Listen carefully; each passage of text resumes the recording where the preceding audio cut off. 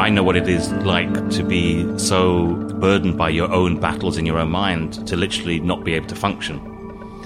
And I always say that battle and overcoming that was way harder than getting blown up and losing my legs. For my own story, having like injuries and scars, and we hide these things. And whether it be emotional or physical, the scars in our life actually are the things that make us the resilient people we are. And so we should celebrate them. Okay, prepare yourself for what is definitely one of the most amazing conversations that I have ever had. You might want to take notes during this episode. I felt like I did whilst Giles spoke these words to me. I just wanted to remember every word that left his mouth. My guest this week is Giles Duley, who describes himself as an anti-war photographer, documenting humanity, love and connection in conflict zones all over the world. After years of working as a photographer in fashion and in music, he realised that he was not fulfilled in his purpose as a photographer and set up Legacy of War, a photo project to connect people experiencing the impact of war. Very soon after, Giles stood on a landmine whilst photographing soldiers in Afghanistan, losing both his legs and his left arm. Giles's own body became part of the story that he had set out to tell, the impact of war on innocent people. In this episode, Giles shares lots of incredible stories of the people that he has met along the way and the impact that they've had on his life. Listen out for Olive in Rwanda, Khalud in Lebanon, Dawood in Mosul, and more. Legacy of War has gone on to become a charitable foundation, which now not only shares people's stories, but changes the direction of them for the better through various projects, including their Land for Women project, which Giles will tell you more about. I'm so excited to hear your thoughts on this episode, and I hope that this is the first of more that we record together because Giles has so many important stories and so much wisdom to share. You're listening to the Worldwide Tribe podcast. I'm your host, Jazz O'Hara, and together with some very special guests, we'll be taking you on a journey across the world without you having to go anywhere. We're here to amplify voices, from the people leaving their countries and everything behind them, to the volunteers working alongside them.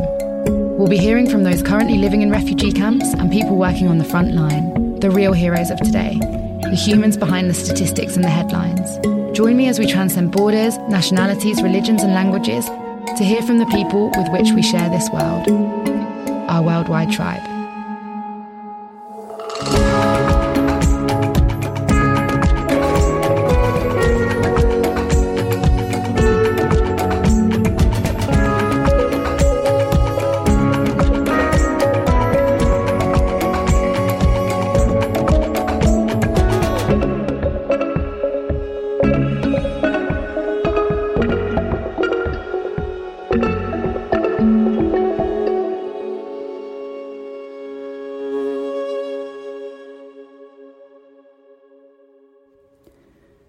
When I arranged to visit Giles at his apartment, he insisted on making me lunch. Turns out he's pretty incredible in the kitchen and has another Instagram account called One Armed Chef. Anyway, as soon as I got there, we got straight into some really interesting topics of conversation. So I set up my microphones and just started recording what he was sharing without any introduction. The thing that I'm learning and still trying to learn about in storytelling is I realized that for a long time I missed the important part because I went there with my own unconscious bias. And that was to photograph people that had suffered in a very serious way. I thought I was doing the right thing, but it was almost this kind of reverential photography of women in Angola that have suffered sexual violence and survived the war. And I would take these very serious photographs of them because I thought that's how I should respect them and tell their stories. And as things have gone on, and I suppose also having my own injuries and experience, I now see that actually what I normally find in those situations is laughter, is joy, people kind of making the best of life. And that's what I should be reflecting. There was a story I did recently in women from Congo who had escaped into Angola, and they'd gone through terrible stories. But when I kind of got to know them, I also found that they were making like homebrew alcohol. So they invited me to come and join them for a party, one night. They're like, we'll get rid of all the men, only you. The only thing I had to bring was like some batteries from the radio. And we had such a fun night. It was so full of joy and laughter. And when I said to them, why did you invite me? Why did you feel comfortable with me being here? And they were like, well, we saw in your eyes the suffering, but we also saw the joy in your heart. And that for me is what resilience is. I mean, resilience is a word I hate Because I would say anybody that I meet who's resilient, it's a quality none of us should ever discover because it means you've suffered. And the greater the resilience, the more you're suffering. And whether that be because you've had illness like cancer or an injury like me, or because of years of living in war or living in a refugee camp, resilience is nature's reward for that suffering. But it's also a bittersweet thing because, as I say, if you meet somebody who's really resilient, you know they've had some terrible suffering. But at the same time, I find the company of people who are resilient, who've gone through things, where I feel most at home, and the joy and the understanding of life is the greatest. Do you think that since your own injuries, it has changed the way that you work and the way that you connect with people then? It's an interesting one because I was working in Afghanistan when I got injured, and I was there because of my work, and I think my work was all about connecting with people and empathy. I didn't work for newspapers or magazines. I was there as an activist. I always say I'm not really a photographer. I'm just an angry man with a camera. And I set out to do the work I do because I was really uncomfortable about what I saw in the world, and I wanted to do something about that in revealing those stories and talking more about them. So I would always say that I felt I had a good connection with people and empathy, and that's why I got injured. But it changed things afterwards, definitely. The biggest moral question that I always dealt with was I would photograph, a child in South Sudan who's just been shot. And I take a photograph and you think, well, I'm there because it's an important story and the world needs to see this. But then I get on a plane and leave and go home. There was always this sense of guilt, feeling like a vulture to do that. You're there for the right reasons, but morally, it goes against every instinct you have as a human. So when I got injured in Afghanistan, that obviously changed things. I mean, I was injured by a landmine. I was out on patrol with some American soldiers who I was documenting. I lost both my legs and my arm, which is the physical impact of that. I used to say I literally walked in the footsteps of the people that I'd photographed. I'd been photographing people injured by landmines. I got injured by a landmine. So, of course, it changed my understanding of it. Although I remember I was doing a talk in Parliament and an MP said, did my opinion of landmines change a lot after stepping on one? I was like... Well, because you liked them before. Well, I was like, no, I kind of always guessed that they were quite bad. Yeah. I didn't realise quite how painful they were, but generally I didn't like them before and I don't like them since. That's a wild question. So I get asked this, do I connect with people now because of my injuries when I travel? And to a certain extent, yes. But actually, I realized it's something different because actually the majority of the work I do is with women and with women who don't necessarily have physical injuries but have mental scars. And I realized actually people don't really care that much about my injuries. They're always kind of slightly fascinated. It's always funny because normally I kind of meet a family and, they'll say, oh, you lost his arm in war. It's very bad. And then I'll say, I lost my legs as well. And they'll start crying and going like, oh my God. But what it is that connects me with the people I photograph is not the injuries. I spent then a year in hospital. I had 37 operations. I spent 46 days in intensive care. It was pushing everything to the limit of endurance of what I had, of suffering. There were points in my life. I remember 7 months after I got injured, I was still in hospital. And every day they would take my bloods. Every day I was having operations. I was hooked up to machines that provided, where I went to the toilet to help me breathe at times. I had no control of my own body. It was poked and prodded by everybody. I felt completely powerless. That year was really, really tough. And that's what I connect with people on. Is not my injuries, the physical injuries, but people see that they understand what suffering is. And I understand what hardship is. And that's where I connect with people. And that's the gift that I was given back by going through something so terrible. The gift of connecting with people that have suffered.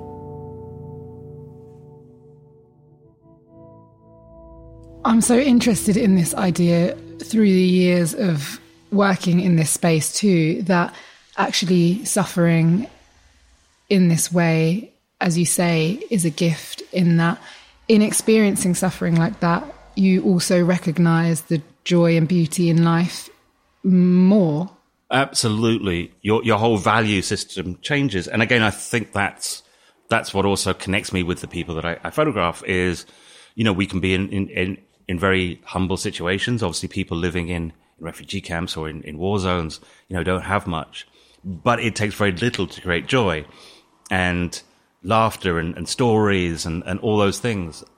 I spent, say, like a year in hospital. And I remember coming out of hospital and going to my sister's house and sitting in the garden. And, the reality is through most of that year, nobody knew if I'd make it still. There was a lot of times when I really should have died. And I never knew if I'd even see the world again. And then sitting with my sisters and having a glass of wine, some friends there, my nephews running around, some great food, and all those things, it was like they were turned up on the amplifier. And they were also amazing. And ever since then, I've been very grateful for everything in life. And it sounds funny, but even the bad things that happen, I find joy in. Like breaking up with someone. It's a horrible feeling. Your heart feels broken and your stomach is knotted. But even then I'm like, but I can feel this. That means I'm alive. It's something inside me that is an experience. And of course it's still sad, but there's a certain pleasure I get out of feeling. Because when you go through a year where literally you have no sense of anything, there is no input in your life, no tastes, no sounds, no joy, everything becomes wonderful. I got stuck in a traffic jam a few months ago. It was raining, it was miserable in London, and it was the worst traffic jam. It's like one of those ones where it's not moving at all. We're sat there for half an hour. And the taxi driver, he looks at me and he goes like, mate, you seem really calm. He goes, I've never seen anyone so chilled in a traffic jam. And I said, but look, it's like I'm looking at the rain, I'm looking at people walking by. It doesn't matter if I'm late. What does any of that matter? It doesn't. I'm alive. And I have choice in my life, and I can do things that I want to do and think how I want to think. And that is again a lesson that I was given and that I share with a lot of people that I document, is the smallest pleasures, the smallest moments of experience of life become huge, huge treasures. And so I definitely value everything much more. And then a lot of the trivial things in life just really don't mean anything to me. Let's go back for a minute to the day that you stood on that landmine. I will never forget, it was actually years ago when I first saw the footage of the medics who came to pick you up in the helicopter that day in February 2011 in Afghanistan. And it's just etched in my memory that it was so unbelievable how you spoke to them. And when they asked you, what's your name? You just calmly said Giles. And then you asked them, am I going to live? And then you said, thank you, when they dropped you off at the hospital. And it just blew my mind, really. It's funny that because they didn't know who I was, these American soldiers. And afterwards they did get in contact and said, who the fuck says thank you? Like, you just so get your legs British. blown on your... But I said, well, actually, it's like my mum, who unfortunately is no longer around, but she would have been incredibly proud of me because she always said two things. It's like, always have clean underwear because you never know what's going to happen. And always say please and thank you. So that day I had clean underwear on and I said my pleases and thank you. So she would have been proud of me. So I think that's my mother's upbringing. It's another of the many moments that are life changing. I don't mean life changing in terms of the physical injury, but that moment of being so close to death. It was a 25-minute helicopter journey from when I was picked up to Kandahar military base, the hospital there. And, I really assumed that those were going to be the last moments of my life. I'd accepted that they were going to be the last moments of my life, which I think gave me a calmness. I've always heard about people having flashbacks about life when they're dying. And I had the opposite. I had flash forwards. And I started thinking about the things that I still wanted to do, the work I still wanted to do on a humanitarian sector. And I just started the Legacy of War project. I was like frustrated because that was something I thought was important. Thought about maybe having kids one day, all those things that I still dreamt of doing and the impact I still wanted to have. And that's what I was thinking about, not flashbacks, but flash forwards. It's really fascinating to be that close to, being very aware at the end of your life. It means that when you have a second chance at life, which is how I feel I have, the value of what those things are, because I had a little insight into what many of us, or all of us obviously, will have to face at some point, which is the end of our life. The regrets, the questions, the thoughts of what you've done in your life, what means something to you, all those things that you thought are important, you realize are not important.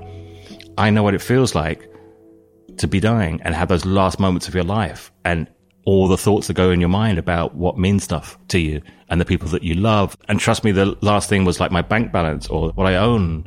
And that was another gift. It's like to know how it will feel. I've had a dress rehearsal of how I will feel when it comes to the end of my life. And I have the opportunity to put a few things right that maybe I wouldn't have if I died that day. It's amazing. So do you think that you had that moment of realizing that you were so close to the end of your life, and then actually the mindset of like, but no, I'm not going to accept that? Because I remember also reading that you said that you took a stock take of your body and that you still had the arm that you needed to take photographs, and that was still in your mind in that moment. You know, actually, the most remarkable part about that is 3 days I was stabilized in Afghanistan, then flown back to the UK to the Queen Elizabeth Hospital in Birmingham. And my family came up there. They were told I probably wasn't going to make it because of the internal injuries. My lungs were damaged. You know, I had bits of shrapnel inside me, the infections. They said normally what happens is 3 or 4 days after a bomb blast like that is when people die. They had basically warned them that probably is the reality. So I was taken from the airport where I was landed, straight in an ambulance. I'm in an induced coma at this stage and taken straight into surgery. But they wheeled me past my family, my sister and brother and my dad. And my sister said, he's trying to say something. And they were like, no, he's unconscious. You know, so many drugs in him. And my sister was like smiling, going, no, you don't know my brother. It's like, he has quite a kind of, he has like the resilience of an ox. I think he's trying to say something. Now, I don't remember any of this because I was unconscious. But there was the subconscious part of my brain, I guess, was still busy. So they took the mask off and my sister knelt over. And I'm sure she thought I was going to say, I feel sorry for my sister. She's gone through a lot because of me. I'm sure she thought I was going to say, I love you, or I'm sorry, or something. The only words that came from my unconscious mind at that point were, I am still a photographer. I think my sister almost slapped me at that stage. It's like, really? Are you joking? Yeah. But that is everything to me, because at 18, when I got given a camera, this dyslexic, stupid boy suddenly had a voice. Somebody that had disliked himself for his whole life suddenly felt maybe I had something relevant and important to do. For the first time, I felt I connected with the world when I got given that camera. And so when I said those words, I am still a photographer, it was saying, really, I am still alive. I can still talk. I still have something important to give. And I'm still relevant. Photography is not something I do because I enjoy it, or it's fun, or it's a hobby, or it's my job. It is my way of connecting with the world. It's my voice. It's my everything. And so, you know, when I talk about photography, it comes from a place of anger about war, about frustrations, about conflict, about wanting to help refugees and help all sorts of different communities. And the camera is my keystone in being able to do that. A lot of people in the world are dealing with lockdown at the moment. And lockdown is a very difficult time. A lot of that is because of anxiety about what's going to happen next, being isolated from friends, not being able to do the things that we want to be able to do. And that's something that we share with actually the way that most people have to live in refugee camps, have to live in conflict areas, because most people in life have no choice. Choice is the most important thing that we have in life that we take for granted and don't even realize is a privilege. We have choice, even if it's a bad choice, like leaving a partner, changing a job, something that is quite difficult to do, it's a choice. Most people have no choice in their life. You know, you're sat in a camp, you can't choose, oh, I want to go back to school, I want to move back to my parents, you cannot make any choice. And when you take choice away from people, you take away their dignity. So I spent 46 days in intensive care. I always call it the ultimate lockdown, because there was a point where I had a tube that was in my throat, so I couldn't speak. Literally like you can see the scars still there. So that was in there. So I couldn't speak. Obviously I'd lost one of my arms. My other arm was in a cast because it was smashed to pieces. So I couldn't write or move anything like that. So that was strapped down. So the only way I could communicate with the world was blinking. So my universe was in my head. I was in an intensive care unit, which means you can't have visitors. The lights never go off. You have one nurse per patient because intensive care literally means they're trying to keep you alive. So they're constantly monitoring you, constantly changing the medications, injecting you with different things to keep you alive. But imagine you're in that situation. You're strapped to a bed. You can't move. You're staring at the same bit of ceiling. You don't know what time of day it is because there's no windows. There's no clocks. You have no idea. You just keep coming in and out of this consciousness. But you can only blink. At first, the first few days of it, it felt like being thrown in the sea, a freezing cold ocean, where all my breath was taken and I'm in a panic and I'm jumping around and I'm struggling to breathe. I'm gasping for air. And then I realized that this was going to go on for a while and I needed to find some way of controlling my space, the space that I had. My universe was literally my imagination. That's everything I had. So I started to do things like, I had no idea of time, but I knew that the nurses came to me on regular intervals. So there was always a pattern to that. So I thought that's my unit of time. It's a unit which is in between when the nurses take my readings and blood. And then I would set myself exercises to do in that. Like one of them was 100 portraits before I die, which was my favorite exercise, where I imagined the 100 people I wished I'd done portraits of. And then I imagined doing those portraits. And I imagined them coming, everything. It wasn't just imagining, it was visualizing it. So I'd meet them, we'd have a coffee together, we'd chat about the shoot, I'd imagine the lighting, I'd set it up, I'd take the portrait, I'd look at the end result, and I even would critique myself, and then the next one I'd be like, oh, actually I'm going to do something different this time, I'm going to use a different camera. And I actually became a better photographer. My work changed dramatically through 46 days of being unconscious because I was working away in my head. That was a period that is so hard to explain to somebody because you think you're going to die, you probably are going to die. You'll be people running around trying to save your life. I had 2 occasions when my family came in to say goodbye and I could only blink at them. So to have my sister, my brother, my dad sort of saying their farewells, really, because they've been told I wasn't going to make it through the next stage. And all you can do is blink. It's almost impossible to explain that. And that's the suffering. But that is what made me who I am today. I would certainly not say I'm grateful for it. I would like to expunge that from my memory. I'd like never to have gone through that again. But it's made me a far better man, a better photographer, and I think a better humanitarian in what I try and do with the world. That suffering is where my resilience was forged. And that's the experience that I share with the people that I photograph. What a story. Yeah. Somebody said to me, do you suffer trauma going back to conflict areas? And the first place I went back to 18 months after I got injured was Afghanistan. And I went back to carry on my work there. And actually, it's funny, I'm not a particularly brave person, so I was always scared going to those places. So that really didn't change. I'm still scared to go back to those places. I find it quite difficult and challenging. But I wasn't particularly traumatized because of my injuries. But the last couple of months, I've been documenting intensive care units in London. And that was my trauma. So going back into an intensive care unit and seeing people hooked up to machines like I was, that's been a really tough thing for me. Like I've had a lot of nightmares from that, a lot of things I've had to think about and redress because, it's a horrible experience for anybody to go through. There was a moment when I was in hospital where my kidneys had stopped, my lungs weren't working, various other parts had stopped working. So they had said to my brother, like, look, we don't know really what sort of state he's going to be in if he makes it through this. Is your brother the kind of person who would want to live connected to a dialysis machine, stuck in a hospital for the rest of his life? Pretty much the question was, do you want us to keep giving him care? And my brother's reply, he just said, as long as my brother's fighting, we'll fight for him. And luckily they did. And I found myself walking around intensive care with these poor patients with COVID. And I was doing the rounds with the doctor, but I would stay slightly behind. And in my mind, I was saying to each one of them, like, just keep fighting, never give up.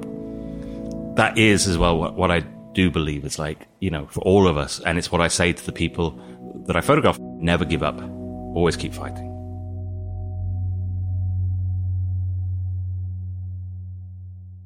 A lot of my work in the last 10 years has been in the refugee camps in Lebanon. And I've been documenting children there who were 4 or 5 years old when I met them, who are now 14, 15 years old. And the trauma that they've been through. I mean, there's this amazing girl called Huala. Ohala, when I met her, she would have been about 7 years old, 7 years old. She had just got out of hospital because she took rat poison to try and kill herself in the camp, because her mother was bringing up the kids on her own, was really struggling, and she knew her mother was struggling. She'd heard these conversations. So in her mindset, she's incredibly bright and intuitive. But unfortunately, that meant that what she did was she thought if she killed herself, it would make life easier for her mother. So she took rat poison and luckily survived. And ironically was then in hospital, which meant her mother was in further debt because the hospital was not paid for. It was interesting. I photographed her then, but I refused to interview her because I said, you're too young. How old was she? She was about 7, 8 then. And so I took a beautiful photograph of her with the sunlight behind her. But my foundation, we were able to get her in a family house somewhere in her schooling. And so last year was her 16th birthday. And I went over to take her out for the day on her 16th birthday. And finally we did an interview because, it felt that it was old enough. Yeah, she was old enough. And it was really powerful to learn about, she'd seen her schoolmates blown up in Syria, die in front of her, all these different traumas, the loss of her dad, all these things that had eventually made that choice of rat poison. She had to leave school to work in olive trees, picking olives, because there was no money. Luckily now, as I say, she's in school, and she wants to be a doctor, and we're trying to help her with that. But that's like one story. There's 1.5 million refugees living in Lebanon alone, and each one of those kids has got this kind of trauma. And there's very little being done. This is a one-on-one case where I happen to know Hala. We've been able to support her and her family. But it makes me think every time I'm walking through the camps there, every child I see, these 18-year-old kids, that's all they've known is this trauma. It's all held inside. And so I think, again, having gone through some of those experiences myself, it's something that I can relate to and understand. But I get overwhelmed sometimes by the internal pain of people around the world caused by conflict. Mental issues and depression is far harder battle than the physical battle of even a really dramatic injury like mine. And I think people should always remember that. And it's one of the things that I'm very keen to support in conflict areas I work with, is those scars of conflict mentally go on for years. It was best described to me by a man in Cambodia who put it so eloquently, a man that would never even know what PTSD means. He lived in a very rural area. He's never seen a psychologist. He would never see a psychologist. He doesn't have the luxury of dealing with his mental health issues because he works every day just to feed his family. But I talked to him, and he'd suffered badly during the years of the Khmer Rouge. Had been tortured, and terrible things had happened to him.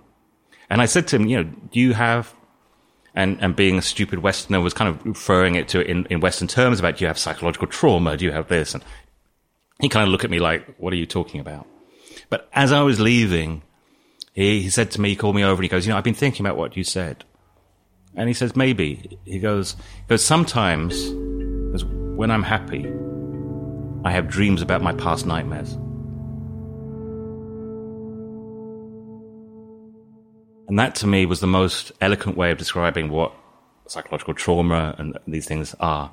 That there's something there that even when you're happy, you have a dream about your past nightmare. The resilience I built through dealing with depression meant that I was able to deal with my injuries. But it's something that I'm really feel needs to be done much, much more with people who have suffered from conflict, from refugee crisis, all these different things, because it's a hidden story that we don't talk about enough. We see people's physical injuries and we know how to deal with that. When it comes to psychological, we're not so sure. There's a woman called Olive who I'm working with on a project called Land for Women in Rwanda. Her story was an incredible story. She was a mother of 2 kids and had just gone into hospital to give birth to her 3rd child on the day that the genocide in Rwanda started. So literally, as she was going through birth of this 3rd child, her village was attacked. And her 2 children were killed, her husband, her parents, everybody she knew was killed in the moment of her giving birth to a new life. She was obviously only saved because she wasn't in the village, she was at the hospital. Then the hospital was surrounded by militias. She was dragged out. She left her baby behind because she thought it wouldn't be identified as Tutsi or Hutu if she left it. so it might survive. She was taken to a market. 2,000 people were slaughtered there. She survived by hiding under the bodies for 3 days. And there's a whole sort of story of the next 100 days of the genocide, how she managed to survive. At the end of it, she was really on death's door. She'd been hiding in a river. She had malaria, bites into her skin. So she then went back to the village to try and bury her family, but nobody knew where they were, what had happened to the bodies. So she ended up adopting 6 babies that she found in the community. But she went back to Kigali and worked as a prostitute because she had no other income. But what she didn't realize is the main reason is she had PTSD and survivor guilt. So she described it to me that every man that had sex with her, to her, was the perpetrators of the people that killed her family, and she deserved it. And she described herself to me as a dustbin. She said, I was like a dustbin. For about 9 years, that's how she lived her life. And this horrible abuse that she suffered at the hands of men under the name of prostitution, she felt she deserved. And it was her fault that her whole family had died. A local NGO was starting to give psychological support to some of these women, including Olive. And she said it only took a few sessions.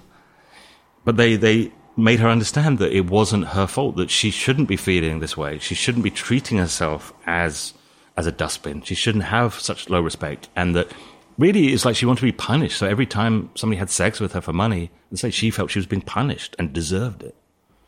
So these small changes meant that she suddenly saw she had to change what she was doing. She moved back to the community where she had been from with these 6 kids. And she struggled at first because a lot of the perpetrators of the crime were still living there. So she would see people that had been involved in the genocide because a lot of them were released or there's amnesties. They obviously reminded her every day when she walked to the market or took the kids to school. She'd see these faces. So she decided the only way she could move forward was to forgive them. So she would visit them one by one, knock on their doors and say, I forgive you for what you did. And she started to notice that she would come home and things like a roof had been fixed on her house or the garden had been dug. And these people were coming and doing things around her home. Then one night there was a knock on her door. It was late at night, very stormy, very dramatic. And she goes, there was this guy there. And he was the guy that was head of the militia that had killed her family and ordered the killings. And she was terrified because she knew she was a witness to this. Maybe he wanted to silence her. But he was there to say, I hear what you've done. I hear the forgiveness of all these other people. I want to take you to where we buried your family. And this was now, I think, 10, 15 years after the genocide. So she was taken to this clearing. And the next day the government came and they dug it up and they found 300 bodies in this unmarked grave. And in Olive's own words, it was her forgiveness that meant the whole village was able to lay their ghosts to rest. That's an incredible story of somebody who had gone through hell because of her own psychological trauma, that she'd put herself in that position of seeing herself as valueless. So even though she was, to all of us, we would say, my God, what a terrible crime that had happened to her, but she saw herself as guilty of that. And that happens a lot. But again, how one small intervention meant that she could change her whole life. And then she set up a small cooperative with some of the other women. And when I met her, one of the things I always do as a writer, photographer, and with kind of humanitarian work is always ask the communities what they want. Don't go there and say, this is what we want to give you, but actually just say, what is it we can do to help you? And she said, well, we work on this land, but we don't own the land, so we don't get much money. It's very tough. And so I went away and spoke to some people, and we found a way to raise the money to buy the land. So then I was able to return. We had this group of 100 women. And I was able to say, the land that you work on every day, the land that you break your back on, that make your hands bleed. I said, that land is now your land. That is what those women deserve.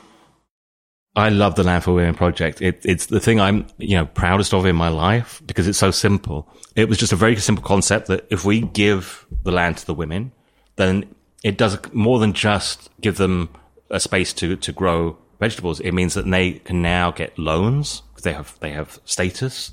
They get respected in a different way. Their children are in a better position. because they have something to own at some point. It does a lot outside of just giving them some land to grow. But most importantly, it means that we have no control over it. So most cooperatives, the land is owned by organizations and NGOs and charities.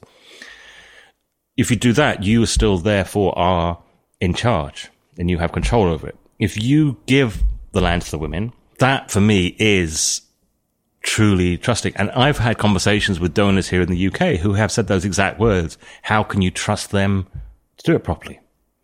You know, that is the mindset that people still have. And yet I look at it and I look at somebody like Olive, and I know all the women that work with Olive have got similar stories. They have been through hardships, suffering that I can't even start to comprehend. And from that, they've grown a resilience and a desire to better their lives and the lives of their children, their community. So who am I to tell them how to do that? Because they know stuff that I would never understand. You know, you have to give that control to the person. In fact, my exact words, which probably seemed really inappropriate, but actually was kind of very well taken on board by the women, is when I sort of handed it over to them, I said, it's yours to fuck up now. It's like, if you fuck it up, it's your problem. And everyone was like laughing, going, thank you. Because that's what it means to actually allow people to empower themselves, is when you give them the opportunity to even fail. You know, that's part of the learning process. Mm-hmm. You cannot be there telling people how to do things every day. I mean, it's a ridiculous situation, the way that most charities work. You know, a lot of NGOs you see will talk about, we empower women by giving them land. We never say that, because who am I to empower them? I'm not there to empower them. My job is to break down the barriers that are stopping them empowering themselves. But again, that all comes from Olive. And she taught me that. She gave me a gift of her story, and we were able to use that to change the lives of now many, many women in Rwanda.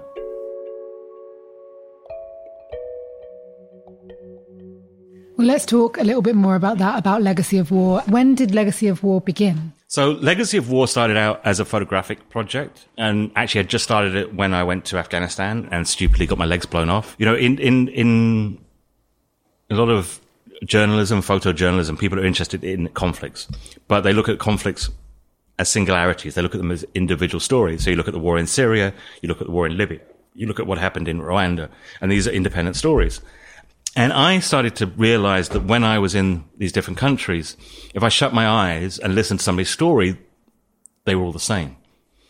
But they were maybe in different times. So somebody who would be talking to me in Cambodia about something that had happened 40, 50 years before. But what they were saying was exactly the same as somebody who had just been telling me in Syria a week before. And I became interested in actually looking at the connections of that. So rather than look at countries, look at themes across countries. You know, psychological trauma is a great example of that. And also it became interesting because one thing that conflict tends to do is make communities, countries very inward looking, because they feel that it's a singularity to them. Nobody else has shared that experience. But it gave comfort to people to hear connecting stories. So that's what Legacy of War was all about, was about connecting these stories of conflict and seeing actually it's all the same. And, you know, it doesn't matter whether you are you know, an American who lost their husband to the Vietnam War and who's still missing in action, to somebody that is, it's just happened in Bosnia. You know, the pain is the same, the suffering is the same. In fact, you know, I had a message last week from somebody which really moved me, and they'd heard me talking about my own injuries in Afghanistan, what happened that day. And their husband had died, 50 years ago in Vietnam. And he'd been blown up and lost his legs and died. And she said, I haven't been able to sleep since then, wondering what he went through. And hearing your story, she goes, brought me so much comfort. So thank you for sharing that story. And that's the power of a story. Sharing my experience meant that somebody, after 50 years of pain, was able to get some comfort from my story. And that's what Legacy of War was all about, was about sharing stories so that we could all listen to other stories about conflict and find those common themes. Did this begin before you had your own story to tell as part of this? Yeah, I mean, literally that was what I was working on. And I just set up Legacy of War when I went to Afghanistan. And so, yeah, I mean, there's a great irony that you know, to be heading towards this project and then, have a really bad day at the office right at the beginning of it. And this sort of big disruption. But obviously, what it meant is that my connection to the whole thing was completely different. Yeah, and I remember reading something that you said about if you are meeting kids or people that have had their legs blown off by a landmine, then seeing you working, photographing them, living life so fully can inspire them that there is life beyond that. Absolutely. And sitting down and sharing my story with people, it's something that's really, I think, important. And yeah, that's exactly the whole idea of Legacy of War, is that if by sharing stories, we can find comfort in those. I mean, stories have like a magic, a mojo that I don't really understand. From the birth of humankind, we've been painting things on walls. We've been trying to communicate stories and tell stories. Stories are intrinsic to human nature. And so to be able to go and share stories and people tell theirs and I tell mine, rather than being a journalist who goes and just takes stories, I'm there to share stories. So that was what Legacy of War was about. And then it evolved because, as I say, I never set out just to be a photographer. I wanted to do something. And there's a story about a woman called Khulud who, living in Syria, had been shot by a sniper in her garden in front of her children, had survived she had about a 1% chance of survival, was taken out into Lebanon, into a refugee camp there, living in a makeshift tent, but she's paralyzed from the neck down, she's tetraplegic. She was living in a tent that was made out of bits of cardboard and movie posters ripped down from billboards. Windows. It was really a hellish place to live for anybody, let alone a woman who's paralyzed and stuck in bed. So I met her and her husband, and they were amazing, and I photographed them. And this was a few months after I'd returned to work, so about 18 months after I got injured. And it was a big turning point for me, because it was the first time that I was back fully independently working. And actually nobody had given me a chance to work. None of the magazines, newspapers I ever worked for ever commissioned me again. So I'd had to fund my own work at the beginning. So I came back, and then the story was published, and it was a turning point, because then people started getting me to work again. So I always felt that I actually owed Khulud for giving me my life back, because she had trusted me with her story when nobody else thought I could work. She had never questioned it. And then years later, 2-3 years later, I went back and I was working on another project, and I was meeting some of the families I'd met before, and one of those families was Khulud. And her husband had called me when he heard I was in Lebanon. And I remember the conversation so clearly, because it was like, "Oh, we'll hear you back, love to see you." And I just asked, "Where are you now?" And he was like, "Well, we're in the same place." It was like being punched in the stomach, where I just was kind of repeating it. I was like, "Well, what do you mean, where are you now, though?" And he said, "Where you last saw us." And it was like a moment of realization, because, arrogantly, stupidly, I thought as a photographer, I told the story, it had got out there, surely something would have changed, one of the agencies would have seen this. I knew that a lot of the big charities have been even using that image to talk about their work, but nobody had actually done anything for her. And my sense of failing was just overwhelming. I went to see her, and I'm terrible. I burst into tears at any opportunity, but I walked in, I was like bawling my eyes out, saying, "I failed you. Completely let you down."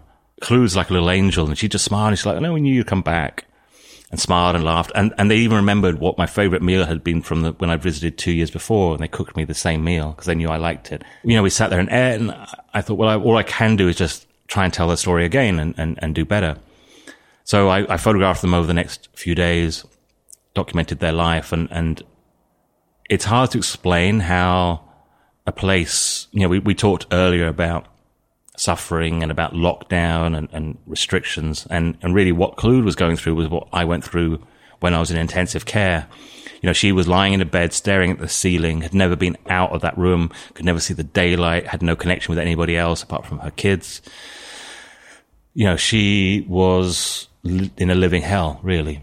And the thing as well that she kept saying to me was that she had no dignity, because, she can't go to the toilet, it goes into a bag, but her kids are in that same room. She had no dignity. Yet it was a place that's always full of love and laughter. Her husband, Jamal, it's not really a kitchen, it's like a little bit to the side where he cooks. And when we're there, he always says to me, he's like, his greatest fear is that she doesn't love him as much as he loves her. And they are just the most wonderful couple, and he's the most incredibly supportive husband. So, you know, I actually had a photograph that I gave to them that I'd taken 2 years before. And this photograph was really identical to what I was photographing 2 years later, because obviously she hadn't moved. The bed was the same. The room was the same.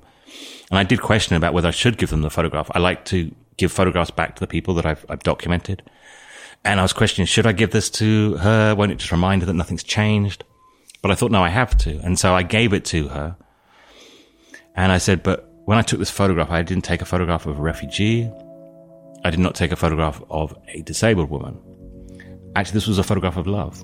And this was a photograph of a couple who are so in love with each other and represent everything to me that means anything in the world and proves that love is unbreakable. And that photograph to me is the most important photograph I've ever taken. It was also the moment I realized I'm not a war photographer. I don't take photographs of guns, tanks, planes, none of that stuff. You won't see any pictures I've ever taken of anything that really reflects war. I photograph humanity. And I photograph love.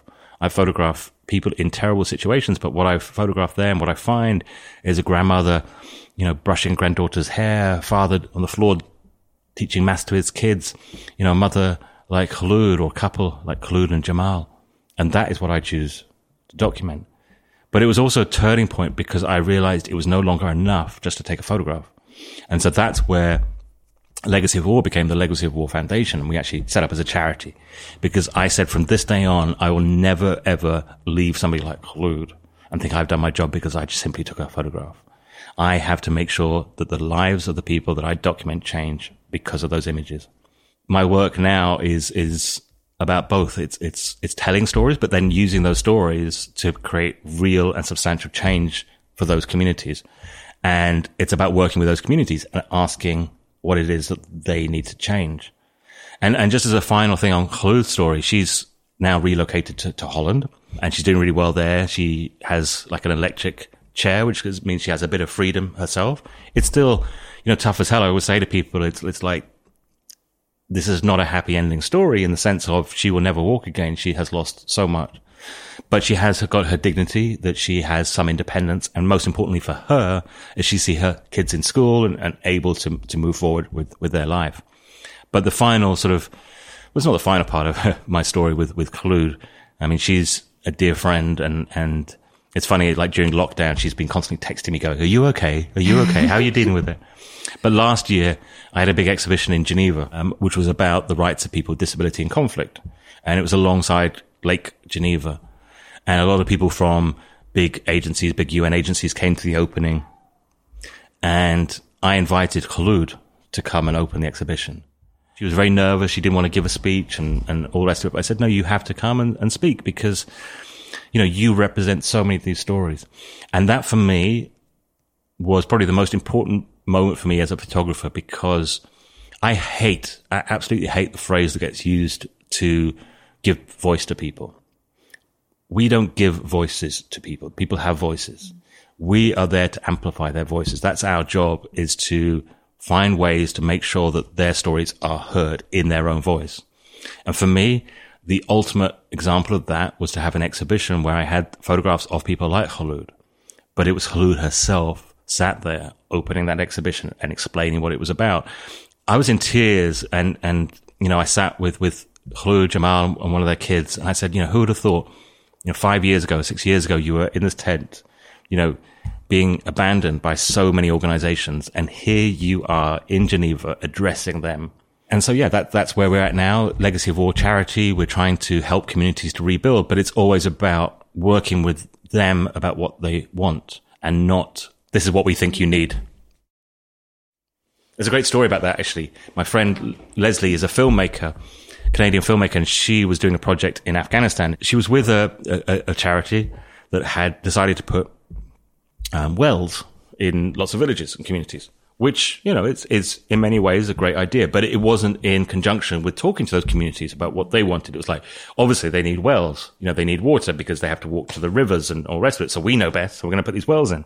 So they put these wells in, and Leslie was sent back to film it, to, you know, promote it and all the rest of it. And she found that it had been blown up and this well had been destroyed by explosives. So of course, everybody's immediate assumption was, oh, you know, the Taliban always putting people back in time. They won't allow any progress and we're sick of this. Why won't they let communities flourish? Blah, blah, blah. And Leslie, knowing the country well and the people well, thought there was something more going on, and she wasn't sure. But so she spent time there and chatting to the women. She found out it was the women had done it.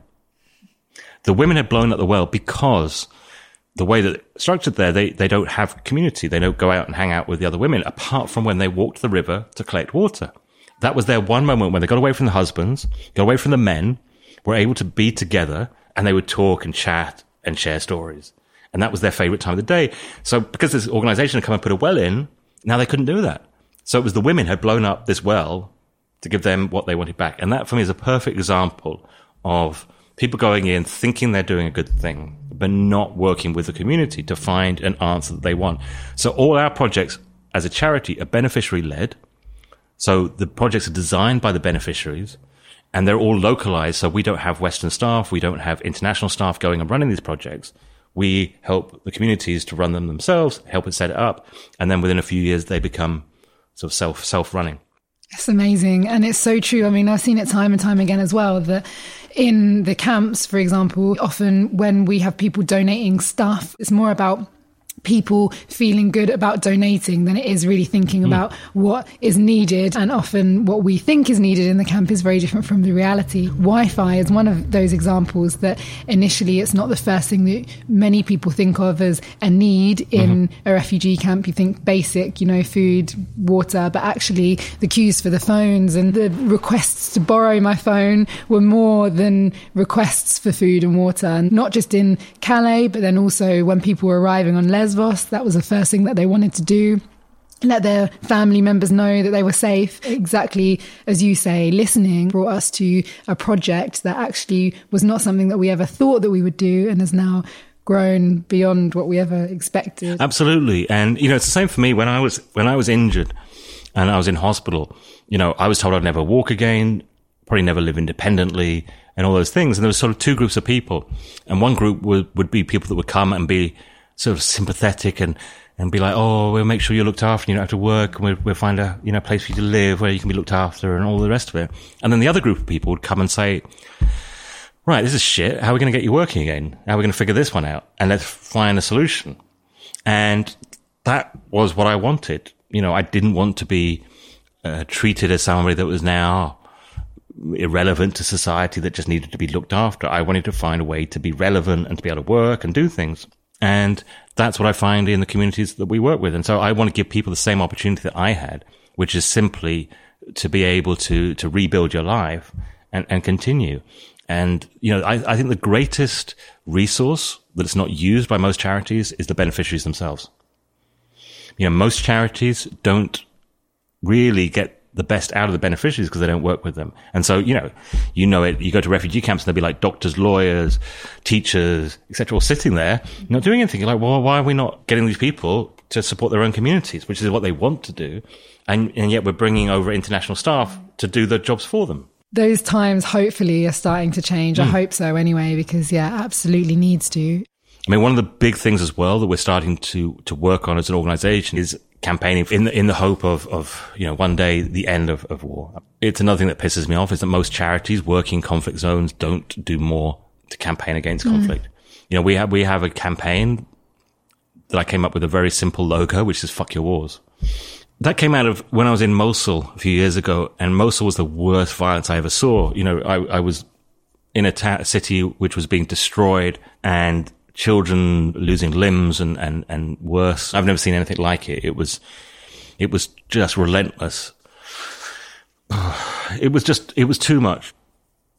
I came back from there in a really dark place that the kind of, sometimes you're so overwhelmed by something. I was very aware that no photograph could stop what was happening. And it didn't really make any difference what I was doing because, if I'm photographing people, I knew that the next day children were still going to die. So why take the photograph of somebody suffering if it's not going to help? I was paralyzed by that and not taking any photographs, trying to be helpful where I could be. In the hospital, I know the staff there really well. And so I was just doing things like sitting with some of the injured kids and eating with them and just trying to, give them some support on that side. But I wasn't taking photographs. And it was a mother of this young boy, Dawood. And Dawood had lost his legs and his arm. And it was his mother said to me, "Why are you not photographing anyone?" And I explained exactly what I've just said. that I just think it's pointless. You know, I feel impotent, really, having a camera when there's this level of destruction around. And she looked at me and she said, when a child is injured like this, the whole world should see it. And it was like a kind of slap in the face of basically her saying, just get on with your job, do your thing. So, you know, I photographed Dawood, and actually there was a moment where he put his fingers up in a kind of V for victory sign. And he's the cheekiest little kid. I mean, he's really, very funny kid. And his mum was saying to me about how she didn't realize how brave he was until he got injured, because he was basically a shepherd. You know, he was a young kid, but he was out tending the sheep, and he stepped on a landmine or an IED and lost both his legs, and nobody could go to him because the risk of other devices being there. Although his mother wasn't there, she was on her way there. And she said that everyone told me that he kept trying to stand up, and his legs were obviously mangled, and he kept trying to stand up.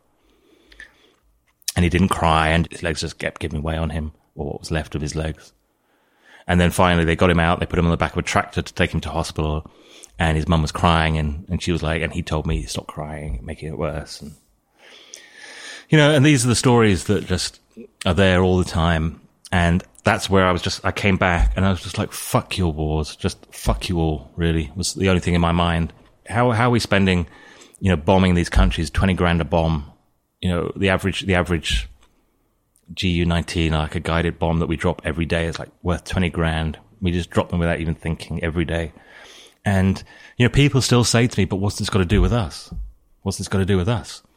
And I'm like, we're bombing those countries. We're there. We're doing this. Nobody even seems to bat an eyelid to it anymore, because, you know, thankfully we're not having casualties. We don't have troops on the ground, but that somehow makes people step away from it. And the reality is that the weapons that come from the UK, I mean, we're the second biggest exporter of weapons in the world. The funding that goes into these operations is in billions, trillions. And yet we don't even really have the conversation about it anymore in this country. It's something completely kind of forgotten about. Nobody really cares about anymore. When I see a child like Dawood, and that was, you know, in a war that we are part of, and I see children injured by bombs that we have dropped, how can we say we have nothing to do with that? How can we say we're not responsible? And that deeply, deeply hurts me. And the more that we use drones and remote weapons, the more we become distant from the violence that we're perpetrating on people. And we have to question that why, at this point in society, in the world, we still think it's okay to settle arguments, to support our trade deals, to make sure our access to oils and other resources is settled by ripping other people's bodies apart in the most violent manner you can imagine, and bearing in mind that most modern conflicts, 90% of the casualties are civilians. The fact that we can do that without having a conversation about it, that's why the whole kind of fuck your wars thing came about me. It's a sort of silly statement in a way. It's a kind of, you know, punky, sort of in-your-face statement, but I mean it. It's like, fuck you that think this is okay, but also fuck everybody that feels it's not even important to talk about. Yeah, get me one of those t-shirts, yes. ASAP. Well, Giles, I mean, I could listen to you for hours. There's so much of what you said that just resonates with me in such a big way. Thank you so much for sharing that today. Really, I think you're amazing. Oh, well, thank you. And thank you for coming down here. And yeah, no, it's a really pleasure. Cool. Amazing. I'm still taking in so many of Giles's words and stories. I'd love to know what resonated with you and what you'd like to hear more of from him. To let me know, send me a direct message on Instagram at The Worldwide Tribe. If you enjoyed this episode, please share it with your friends and family, rate it and leave a review. It helps more people to find this podcast, and it helps me to keep bringing you these stories. The more people who come on this journey with us, the more connected we will become, and the more we unite as one worldwide tribe.